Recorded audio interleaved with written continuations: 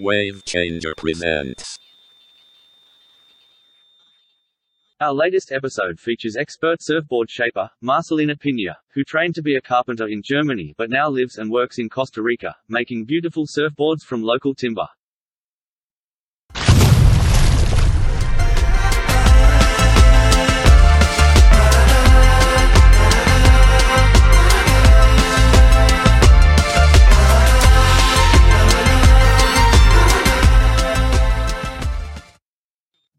G'day, Marcelina. Thank you for joining us today on the Wave Changer podcast. You are joining us from Costa Rica today. It's 5 p.m. where you are. It's 9 a.m. where we are here in Sydney. But just to introduce you quickly, you originally came from West Germany, and then you moved to Costa Rica aged 19, where you started surfing. And then you returned to Germany and studied to be a professional carpenter. And then after that, you returned back to Costa Rica to fulfill your dream of making hollow wooden surfboards. Was this always the plan for you for many years? Well, I started dreaming about making a surfboard out of bamboo first, and that was in 2014. And then I researched it so much, and one thing led to another where I found out that bamboo wasn't the best choice. It's actually quite heavy. So I started to learn more about it on the internet. And at that point, I had closed down a restaurant that me and my ex-husband used to run together. And at that point, I just really needed a change. So when I researched it, I knew right away that that's what I wanted to do, because I've always been very keen to work with my hands. And obviously I loved surfing already too at that point. I started when I was 19, and just one thing led to another. Yeah, so I moved to Germany because in order to pursue my dream of making wooden hollow surfboards, I wanted to do it in the most professional way possible. To me, that was learning all the basics too, which is everything starts in the wood shop. So yeah, that's what I did. It was a 2.5 year or a 3-year affair apprenticeship, and then working in a wood shop. And then I returned back to Nosara, Costa Rica, where I always wanted to be in first place. And this has been my home basically since I'm 19 years old. Costa Rica sounds like a lovely place, but why specifically there? Honestly, it was pretty much like a coincidence. When I left Germany, my goal was to be as far away as possible. And then I had this globe in my room, and I basically spin the globe around, and I thought Costa Rica sounded nice, and there's really not much thought to it. I was 19, I just finished college, and I had enough money to buy a plane ticket. So I bought a one-way ticket, and I worked my way through restaurants and hostels and whatever you do as like a sort of backpacker to get around and make a living and stay and just surf every day. Well done on, fulfilling a dream, which I think a lot of people would literally only dream about, going to a country where the weather's amazing, the surf is great, you learn a new skill, or you're taking your new skill there. You make timber hollow surfboards, and we're seeing them explode in popularity around the world, maybe because of it's such a critical time with environmental conversations so prominent right now. But can you give us a bit of a lowdown on the types of materials and techniques you use in producing your surfboards? So for my surfboards, I basically use all the wood that is locally sourced around here.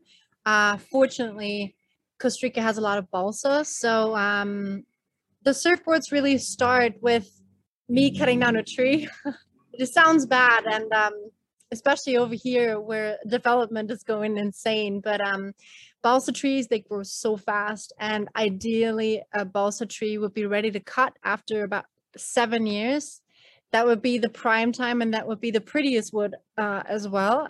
A lot of times people cut them down. I want them cut down a bit later. So when they're 10 years or 15 the most. And then the wood gets much harder. So it's actually not always the best. But, you know, you always find parts of the tree that are still very usable. And since people basically throw away these trees, the actual tree doesn't cost me anything. So yes, there's a lot of waste.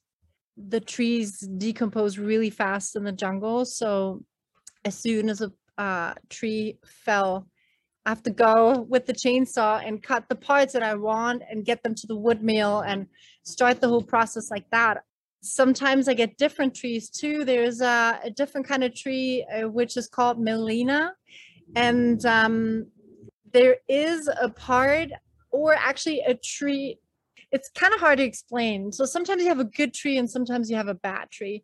The good tree is more, is harder in the wood, which is very similar to birch. And the bad trees, most people just use as like for construction parts, has wood that is much softer and lighter. Very similar to Paulownia, which has been used all around the world to make wooden hollow surfboards. So yeah, it always depends what kind of trees I get, what I can get my hands on. I have built trees. I've built boards also with hardwood trees, where you find parts that are a bit lighter than others. And yes, they're surfable, but then in the end, they usually serve more as like a decorative piece, even though that through the construction of the skeleton that you basically glue onto the skins and wrap the rails around it, it is hollow on the inside and doesn't weigh as much as people usually think. From one tree to the other, it can vary so much in weight in the end. I mean, it's really cool that you're using essentially a renewable resource, because it takes 7 years to mature. So the timber is offcuts from other industries, or are you using like a fresh new tree, for lack of a better description? Really both. Sometimes I'm really going after a tree and I cut it down with some help and get it to the mill, have it milled into boards, and then, you know, have them dried out for like about a year or so. And sometimes I am very well connected these days with the wood mill guys and the owners. And whenever they have a bad tree that they usually just toss away, I mean, they use it for like the cheapest constructional parts in house constructing. So before that happens, they call me and they see if I want the timber for that. And then yeah, I have to say, I'm surrounded by so much wood.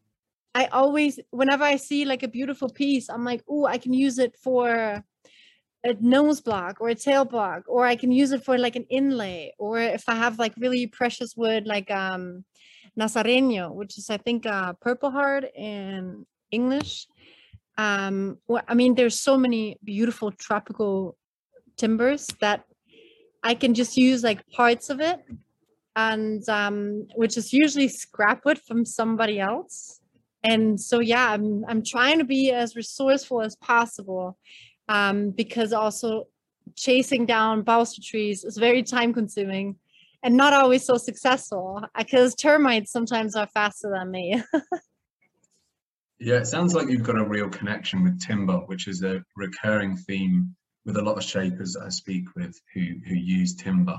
They have a real connection and appreciation of the material. Would you say that's the case with yourself? Absolutely. A lot of times I see, I mean, I went to school to become a carpenter. So that is my foundation. That is my occupation, I guess. And, you know, studying everything about carpentry and about special joineries and certain grains. And I mean, there's just so many different things that you can learn about it. And you really never stop learning, because there's also so many trees that I've never even worked with. And especially over here in the jungle, there's just an incredible amount of different trees and densities that you can work with. So a lot of times when you see a piece of wood, you instantly have a thought like, oh, this is going to be a beautiful table, or this I can split open and it's going to be this beautiful surfboard, you know? So as soon as I see certain pieces, I instantly have like an idea. So I guess, yeah, that's where the connection starts. But then, you know, throughout the whole process, you touch it all the time. And I think everybody loves touching a finished piece of furniture or a surfboard, because wood just has like something so, yeah, natural and grounding.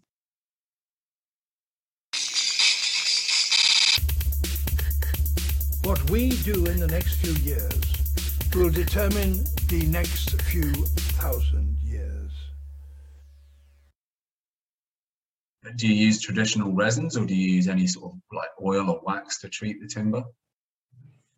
So the lamination I don't do anymore. I drive them up to Tamarindo, which is like about it's like about 2 hours north.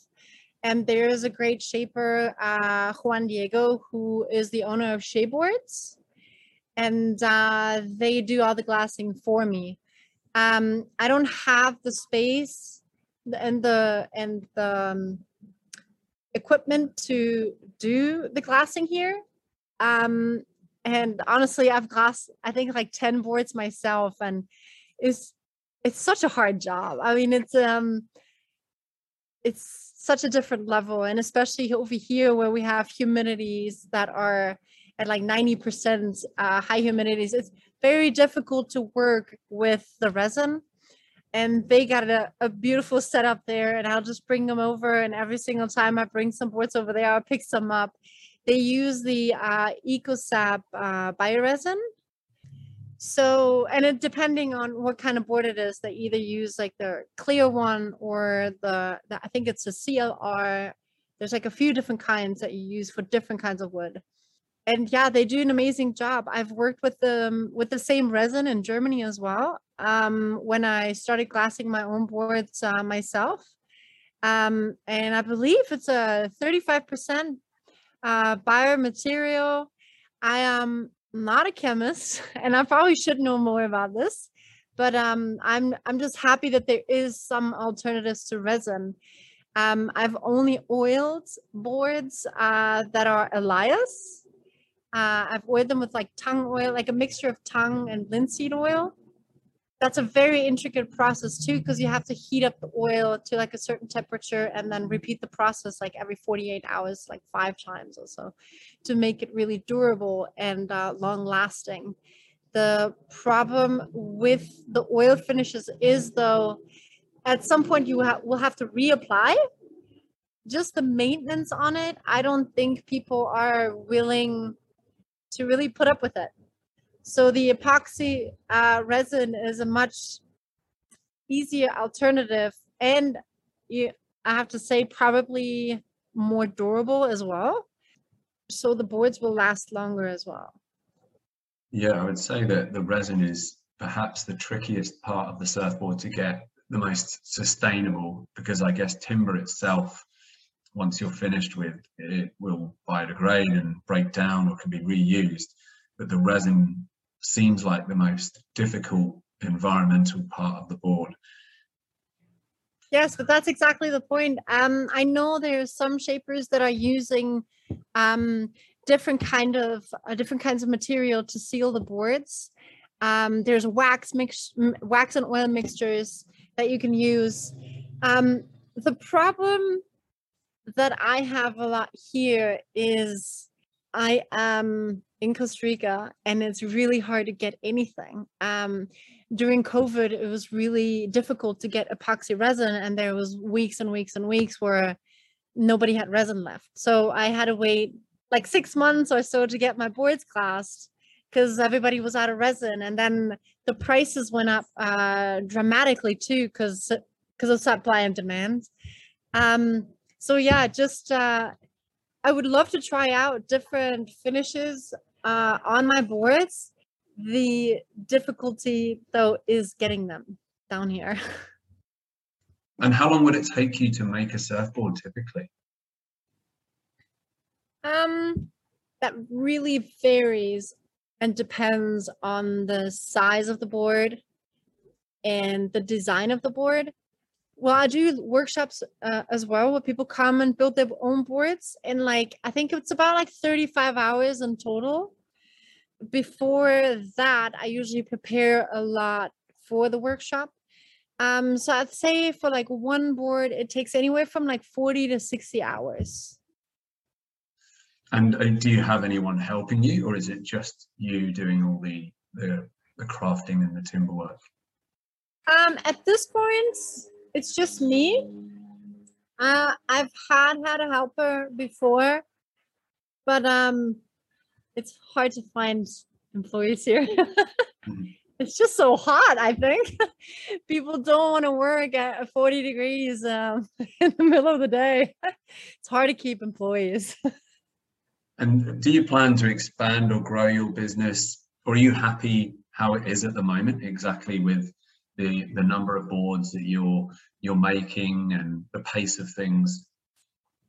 I'm very happy at the moment with the amount I can do, but I am looking to expand in the future and build my very own wood shop where I have the space basically designed and customized for my needs, because that would be amazing.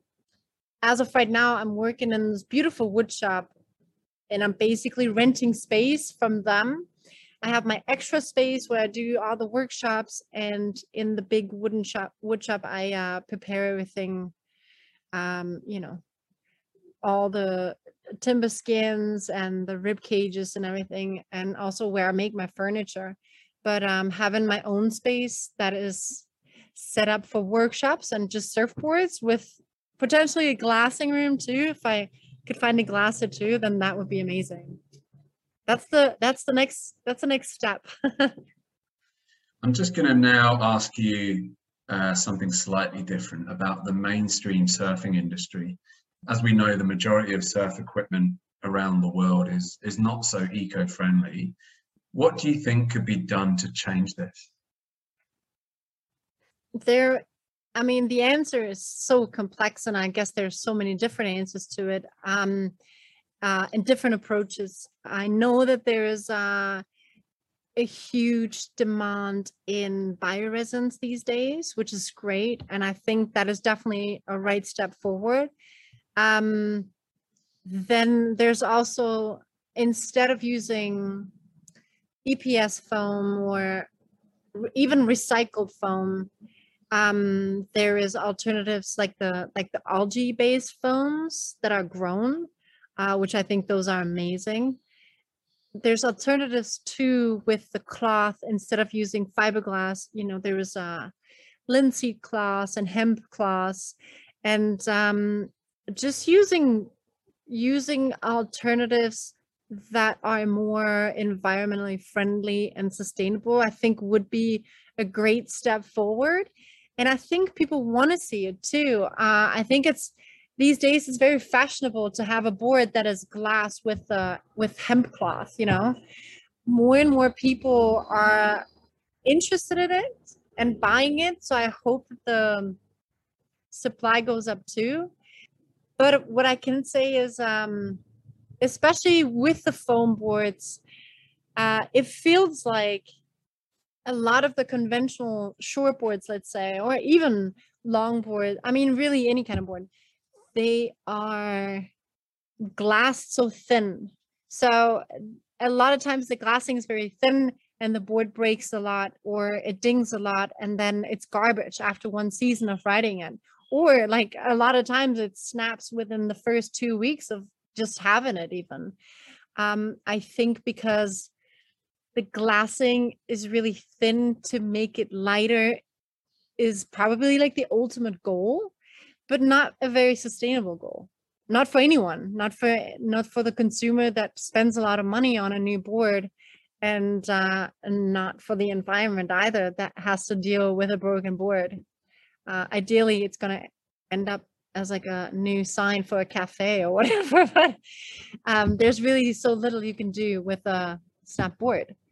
So I think in that way, a lot of glasses or shapers can actually, invest that little bit of extra resin and cloth to make them more durable, because if the majority of the surfers are really being honest, it's not like not like everybody can do aerials, and if you cater to the normal person, normal surfer, average surfer out there, then they really don't need the lightest board on planet Earth.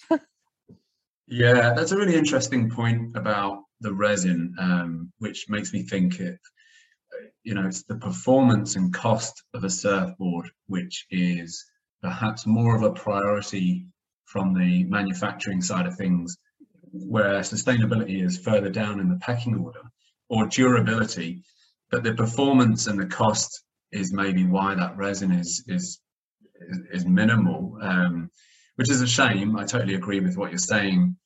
Do you think that there's a future where surfboards do not even need a foam core, because we've had the same construction of surfboards since the late 1950s with an oil-based foam in the middle, and you touched upon algae foams, but do we even need a foam core? Because obviously you're demonstrating that you can have a hollow timber surfboard. Do you think there's a future for mainstream surfboards without foam?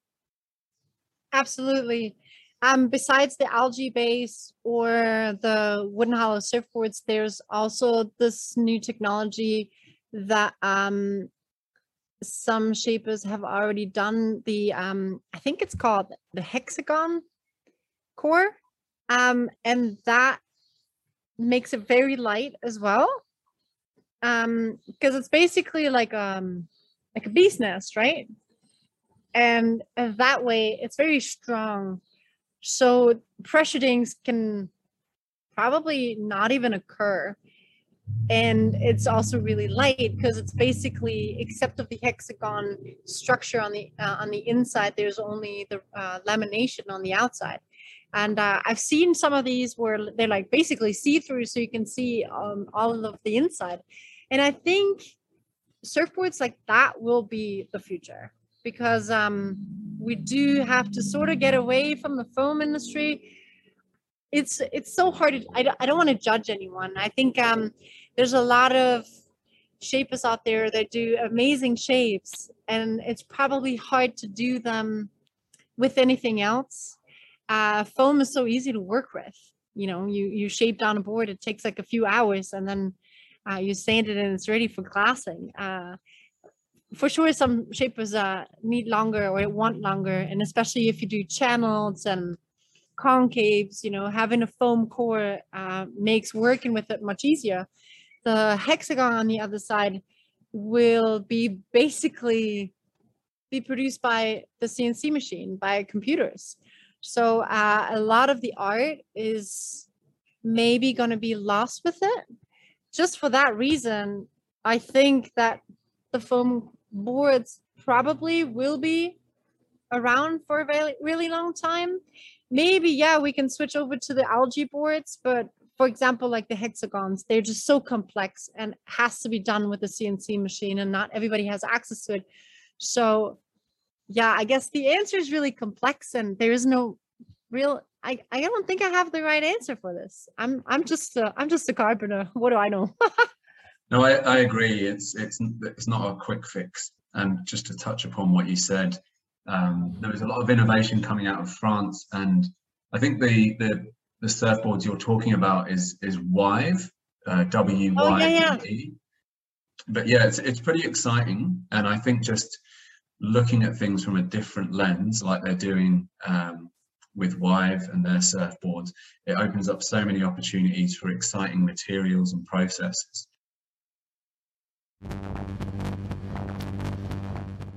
Could you or your business pledge to make zero material items and reduce your environmental impact? Learn more at wavechanger.org/pledge. I'd like to just ask you a couple of final thoughts. First of all, do you have any favorite shapers or surfers that inspire you? Oh, a lot actually. When it comes to surfboards, I really love Ryan Lovelace's boards. I know they're made out of foam, but I think he's really innovative with his shapes, and he takes a lot of retro shapes and just reimagines them. And I think that's really great because I have a bit of a same style as far as the approach goes, where I'm trying to get away really from the short boards, create more mid-length boards and fun boards because yeah, just like what I said before, I think essentially, if we are being honest, you know, we're not professional surfers. And so you'll have way more fun on a fish or a longboard or a fun shape out there in the ocean than like on the little potato chips. Wooks are based in Austria.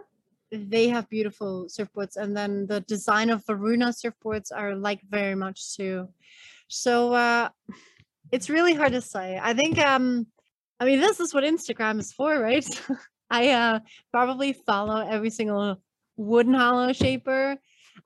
So there's a lot of inspiration, and yeah, I'm just really stoked to see when people come up with like really bizarre designs where fins are looking really funky and channels or the asymmetrical boards. You know, I think it's like a great step forward. I think it's amazing that there's so many shapers thinking outside the box when it comes to design as well. Oh, Hess surfboards. I'm sorry.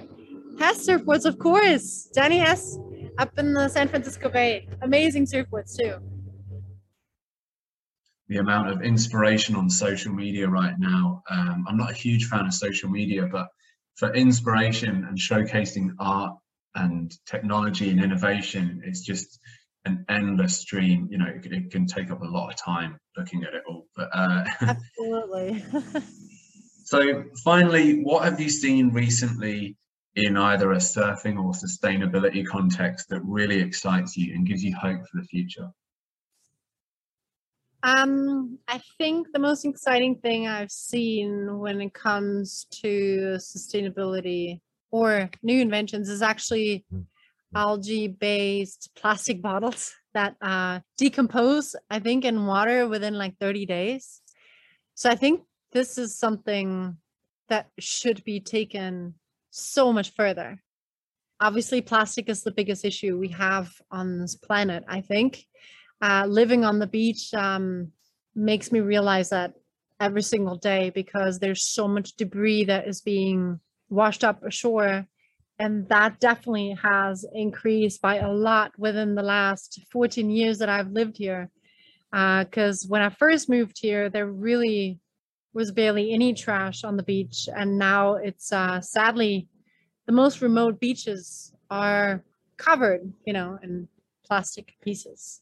So that's really sad. Yeah, I think that is the best innovation that's coming out. And really, there's so many people and so many inventors that are trying to tackle the issues, you know, collect the garbage in the oceans and or to make alternatives for plastic. The problem really lays above that, and there's the corporations and the big industry that is basically fighting it, the oil industry. Really, I don't want to sound like a conspiracy theorist, but you know, the whole recycling scheme is just really kind of tragic because nothing really has to be in plastic. It can be in tins or glass or not wrapped at all. So that's really frustrating to see that the process of actually using all the materials that are already there and that are already being created is so slow. It's painfully slow. So hopefully there's more that happens in the future, but unfortunately on the other side, you know, we all know the reasons behind it and why this is being slowed down so much. So it's really difficult. Yeah, I just hope that there's more pressure on the politicians and really around the globe that have to put these changes into place, because even in Costa Rica, where styrofoam was banned, I think as of like 2020, you go to bumfuck country and there's like all the little restaurants still packaging everything in styrofoam boxes. So it's really hard to follow through with it and to really enforce it. Yeah, true. And it seems like there needs to be more responsibility from the government and manufacturers. A lot of the environmental initiatives and campaigns that we see are just scratching the surface. You know, I think it's not sustainable to continue operating as a species as we are now. Not to mention the damage it does to wildlife and polluting our water and our soil. It's all connected. So I want to congratulate you for what you're doing. You're one of, a small group of pioneers who are showing how things can be done. And the fact that you're using local materials and connecting with your local community is just a perfect example of how you can keep the carbon footprint of your manufacturing process as low as possible. And it sounds like you're having a lot of fun doing it. You seem very happy. But yes, I'm very happy with what I'm doing, and it's just so rewarding too. And the whole process, I think, is just it's such a beautiful thing. And just to be working with natural materials, I don't feel bad for tossing away the scraps, or a lot of times I make bonfires with it. So it's almost like a ceremony of giving the tree the last little bit of life before it turns to ashes.